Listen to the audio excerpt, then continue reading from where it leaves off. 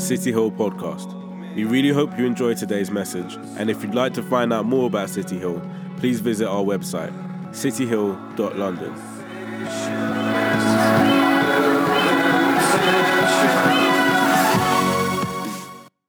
So today really we're going to be finishing a series we've been doing called Peace. We've been looking at peace in the Bible.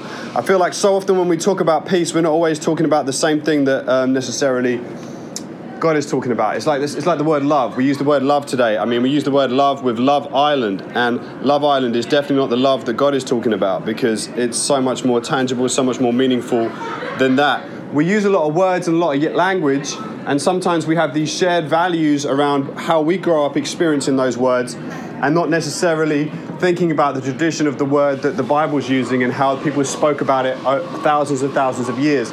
Because sometimes when we then read a passage, we get this idea in our head of what it's about when actually it's talking about something different. So this week, as I kind of bring to a close the whole series, we started the first week off, you can listen to it all online, looking at Abraham and how Abraham had a moment with God where God promised Abraham, you will go to your forefathers in peace. And the Hebrew word shalom means complete, whole, lacking in nothing. It means prosperity. It means fullness. It means retribution. It means proper balance, equilibrium. It's all these wonderful, good things. And Abraham had one lack. He didn't have an heir. He didn't have a son. And God promised Abraham a son, and that he would go to his forefathers. But actually, we know from the Gospels that we go to our Father, the Father, in peace and in wholeness because of what Jesus has done on the cross for us. The second week, we looked at my peace I give to you, but not as the world gives it. So Jesus gives us a peace that's different to what the world is offering. So his peace isn't just the absence of conflict. So when we talk about peace, we talk about the absence of conflict. He talks about a peace that completes us, which is why on the cross, the last thing he said is, it is finished. He makes us whole. He completes us. And then for the third week of the series, we looked at blessed are the peacemakers. They will be called the sons of God. Now, peacemakers, it's like Jesus opens this open source group where they collaborate around making peace within their communities, making people whole, making people completed, that we partake in the same gospel and expression that he has for each and every one of us. And this week, we're going to round the series off talking about peace, but we're actually going to pick up on a few things that we haven't talked about, but we're also going to pick up on something we've already talked about, but I completely skipped out talking about it because I wanted to close on it for this part of the series. So the first thing I want to talk about is in Mark chapter 1. In those days, Jesus came from Nazareth of Galilee and was baptized by John in the Jordan. And when he came up out of the water, immediately he saw the heavens being torn open and the Spirit descending on him like a dove. And a voice from heaven came from heaven saying, you are my beloved Son, with you I'm well pleased. Now, baptism was a thing that wasn't a Christian thing. It was a Jewish thing. Baptism isn't a Christian thing. So John was known as John the Baptist, but actually he's really called John the Dipper. The Greek word means to dip. So he was dipping people in the water. Now, baptism comes from a Jewish idea, and it comes back from Noah and the flood. So the idea was that God had promised he'd never flood the world again, but we knew there was judgment for our sins. So the Jewish people felt a huge conviction for their sins. So what they did was they didn't wait for judgment. They ran to the waters. And they would run to the waters, which is why John the Baptist is saying, repent, the kingdom of heaven is at hand, repent, turn around. So people were going to the water, coming out in repentance. They were looking for repentance. They were looking for something different. They were looking not to hide from God's judgment, like Adam and Eve in the bushes. They were running to the waters. That they would come out with a new birth, just like a new world, like Aladdin, I guess. A whole new... I'm not going to sing, people might die. So the Spirit, he saw the Spirit descending on him like a dove. Now, in the story of Noah, at the end of the flood, so this is the baptism. They're going into the waters, which is baptism for the Jewish tradition. As he comes out, the dove is settling on him. He sees the Spirit settling him on like a dove. In the story of Noah, at the end of the flood, he sends out the dove, and the dove comes back with a branch, and then he sends it out, and it goes away, and it goes, and there's peace, and there's wholeness, and there's completeness. Now, in this passage here, where this baptism happens, and the Spirit descends on him, like a dove, it's almost like it's a pointer, it's a flag, that this is the pointer, this is the point of reference for salvation. This is where completeness, this is where wholeness happens, this is where rebirth happens. There's no one else getting baptized and the Spirit descending like a dove. It's like God is going to do something through Jesus that is going to be the key to peace, to wholeness, completeness, not just the absence of conflict. And then we flip back to a couple of weeks ago. We spoke from John 14, and I just want to look at a couple of things. It says, if you love me, you will keep my commandments. And I will ask the Father, and he will give you another helper to be with you forever, even the Spirit of truth, whom the world cannot receive because it neither sees him nor knows him. You know him, for he dwells with you and will be in you. He dwells with you. So Israel have known about God dwelling with them. First in the tent, children of Israel, with Moses. Then in the temple, he dwells with you, but he will be in you. He will be in you. I will not leave you as orphans. I will come to you. Yet a little while and the world will see me no more. But you will see me. Because I live, you also will live. Because I live, you also will live. But Jesus goes and dies on the cross. Paul had this notion that he talked about, a Jewish tradition called the first fruits. The first fruits was you'd harvest your food, and if the first harvest was good, the rest of the harvest would be good. So they'd give the first harvest to God as a gift, saying, thank you so much, this is so awesome, knowing the rest of their harvest would be good. Paul talked about Jesus saying, well, if he's the first risen from the dead, he's the first fruits. And if the first fruits is holy, the rest will be holy. And so Jesus is saying here, it's like that same idea that because I live, you also will live. That because death isn't final for me, death will not also be final for you. In that day, you will know that I am in the Father, and you in me, and I in you. Whoever has my commandments and keeps them is he who loves me. And he who loves me will be loved by my Father, and I will love him and make myself real to him. Judas, not Iscariot, said to him, Lord, how is it that you will manifest yourself to us and not to the world? Jesus answered him, if anyone loves me, he will keep my word, and my Father will love him, and we will come to him, and we will make our home with him. Whoever does not love me does not keep my words, and the word that you hear is not mine, but the Father's who sent me. These things I have spoken to you while I am still with you. But the Helper, Holy Spirit, whom the Father will send in my name, will teach you all things and bring to remembrance all that I've said to you. Peace I leave with you. My peace I give to you. Not as the world gives it, do I give to you. Let not your hearts be troubled, neither let them be afraid. So the world's idea of peace at Jesus' time was the Roman Empire. The Roman Empire was established to bring peace. They would turn up with soldiers, they would turn up with the mandem, and they would say, like, Caesar is Lord. If you didn't say Caesar is Lord, the mandem moved to you, killed everyone, took over, took your taxes. That's how it worked. So that's what peace looked like. So the Romans brought peace in the civilized world to us all. Jesus, on the opposite end of the spectrum, the Christians started to say that Jesus is Lord, which we still say in churches today, but forgetting the way that it was birthed. It was birthed with Caesar being seen by the Romans as the living incarnation of God in flesh and deity on earth. And then they had this narrative of Jesus who was embodied in flesh and in deity. They looked at Caesar and he inflicted his wars. He killed people. He took what he wanted to take for them. But Jesus said that he gave his life, that his kingdom was different, where he would lay his life down for his sheep, not lay your life down for his gain. He would lay his life down for your gain. It completely flipped the script. And so Christians, because of what Christ did on the cross for them, were willing to stand before the Romans. And when the Romans would say that Caesar is Lord, they would say Jesus is Lord. And they would happily lose their lives believing in this Messiah, because my peace I leave you, my peace I give to you, not as the world gives it, but I give it. And he says, let not your hearts be troubled, neither let them be afraid. Here's the passage I want to talk to today. It's going to be a really short talk because it's the last Sunday of the month, which is always a time when we dedicate more time to prayer than we do to kind of speaking. And this is how we're going to wrap up the series. Philippians 4, verse 4 to 7. Rejoice in the Lord always. Again, I say rejoice. This is the Apostle Paul writing this whilst in prison. He's captive by the Romans because Jesus is Lord.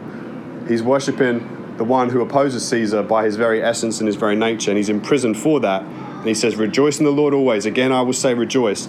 Let your reasonableness be known to everyone. The Lord is at hand. He's present.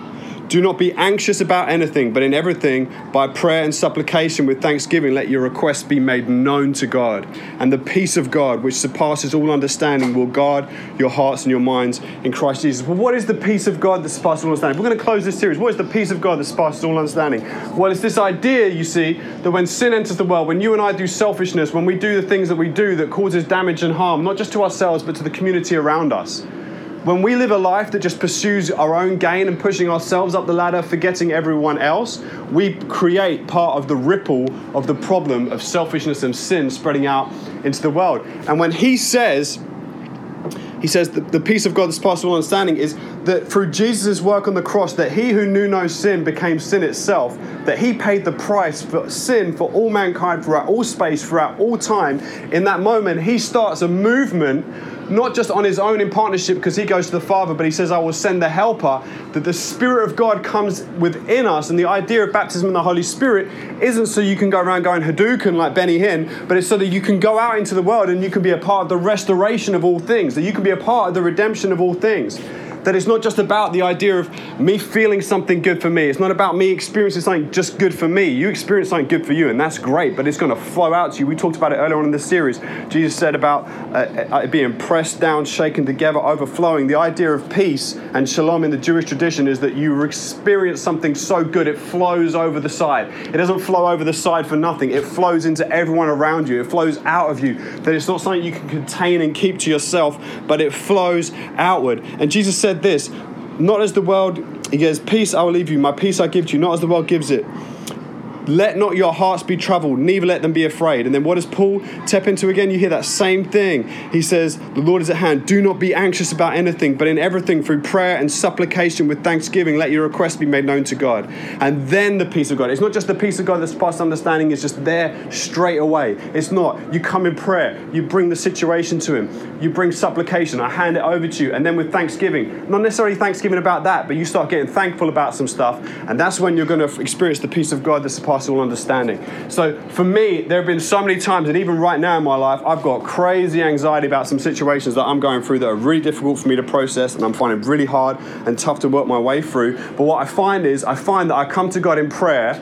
I talk to God about what's going on in my life and the stuff that's causing me stress, the stuff that's making me fearful, the stuff that's giving me anxiety, the stuff that's waking me up at night. And as I'm talking to him about it, what I start doing is I start giving it over to him in supplication and going, I'm not holding this anymore. This isn't mine. I'm giving this to you. And here's why I'm giving it to you. Here's why I'm giving it to you, God. This is where the thankfulness comes in. I go, God, I remember my parents couldn't have children, and a woman at a church just around the corner from here, Elim Pentecostal Church, prophesied and said my dad would have a son. They had 3 miscarriages, lost 3 kids. Doctors said they'd never have kids. My parents went forward for prayer there. The church cried out. God heard them, healed my mum. I'm alive today. That's why my dad is 81 and I'm 34, because they went from being married at 25, my mum being 19, all the way to my dad being in his 50s. And then he gets to have the kid, like Abraham, that he wanted his whole life, they never got. God, I thank you that my parents couldn't have kids, yet I'm here because you heard and they handed it over to you. They suffered for 25 or 20 odd years of their marriage, not being able to experience the one thing they wanted, but the release came because they didn't stop bringing it to you. They didn't stop leaving it with you. They didn't stop trusting in you. And God, I'm thankful that you did that for me. And then I start going, God, I'm thankful, Lord, that when I was bullied every single day of my life, bullied even at that church, beaten up by a kid who didn't like me, when I was beaten up because I stuck up for a kid at school whose mum was dying of breast cancer and everyone was slapping him up saying, you're not going to have my mum anymore, and I stood up for him.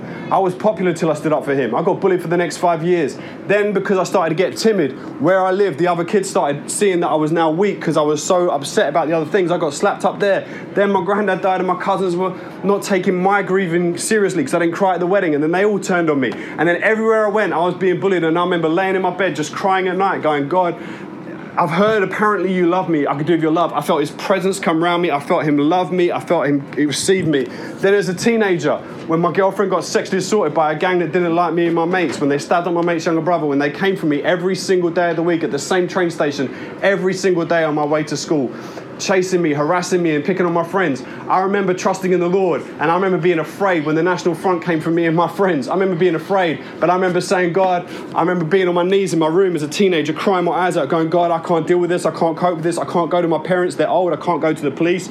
My friends will get hurt. And I remember just bringing it to him in supplication. And I remember them surrounding me in an alleyway because I had to go back from my girlfriend's house through their area. And they grabbed me, pulled the crowbar back saying, who do you know, boy? And I felt the Holy Spirit say to me, you telling me you know Jesus? And I did. And no one moved. And I took his hand off me. And I walked home when I'm surrounded with 20 guys around me. And I start thanking God because I start to remember that's what you brought me from. That's where you were with me. And then I remember the time when I started Bible college and the same guys came and they tried to rob me. me. I gave them everything I had. And when he opened my bag and saw my Bible, he turns to his best friend, pins him against the wall and says, you're going to give him back everything you took from him. And I start to remember, God, you've had me in the beginning. You've had me through this. And then I remember when that breakup happened that I thought was going to be the one. We were going to get married, and then she's moved on. And now I'm standing at Stony train station waiting for the fast train, ready to jump and kill myself because I feel like my life's already gone that I dreamed of. And then he meets me at the train station. And so you see, in that moment, what happens is when the anxiety and the fear and the stress comes in, I start talking about my problems to God, but then I give it over to him. But while I give it over to him, I start getting thankful because I start remembering, you had me then, you had me then, you had me then, you had me then, you had me then.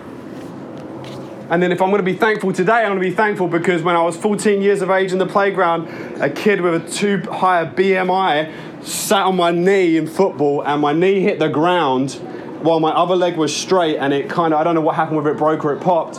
I couldn't stand up, I couldn't do anything. But when I said to my teacher, I need to go to hospital, he said, Andy Gray, stop being such a female genitalia that I can't put on the podcast. And I remember my teacher saying that, and do you know what I did? I got up, I fell over, I got up, I fell over. I hopped the whole way home. I hopped the whole way home. I hopped all the way back from the train station. I hopped into school for 2 weeks, limping around because I wouldn't give in, I wouldn't back down, and I was going to do it regardless of anything. And I kept pushing, and I kept going, and I kept going, and I kept going. And you want to know something? I'm thankful today because this week I was at the Hillsong conference, and Bill Johnson said there's someone here and their right knee has been hurting from a sports injury for a number of years. And this guy next to me just makes a beeline, because I put my hand up like, cool, I have prayer. I'm up in the rafters. This guy's like, let's do this. And I looked at him, I'm like, oh no, not one of those. And then afterwards he goes to me, dude, my hands were just on fire. And I remember when my knee, I was on crutches, and this guy came up to me and said, my hands are on fire, can I pray for you? And he prayed for me, and my knee was healed. He goes, let's do this. And he just prays for my knee, and I feel this strange pain happening behind the knee.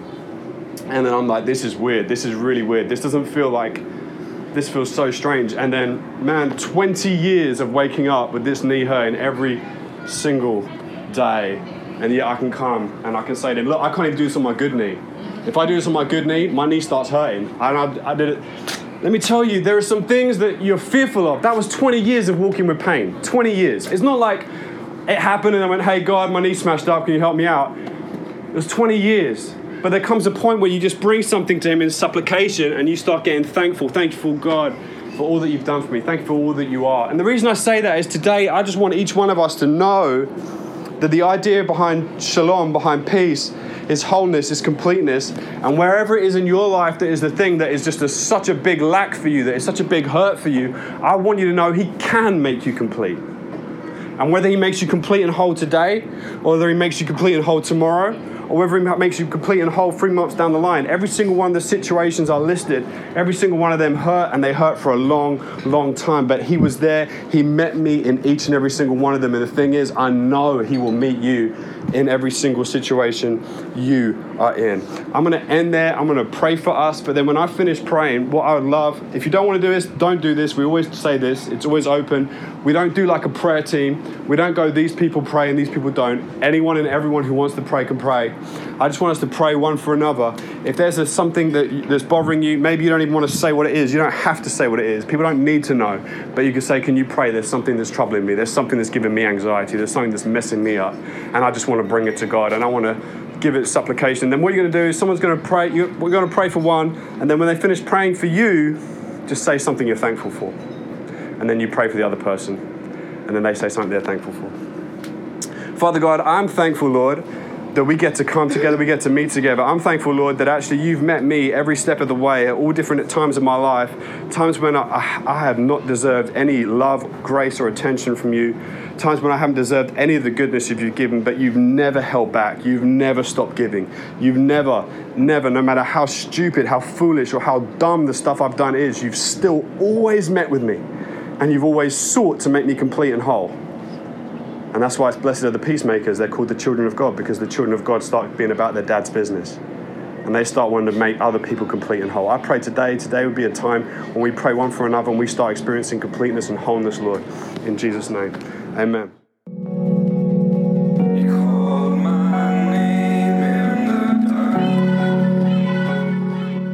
We really hope you enjoyed today's message. And if you'd like to find out more about City Hill, please visit our website, cityhill.london. flesh.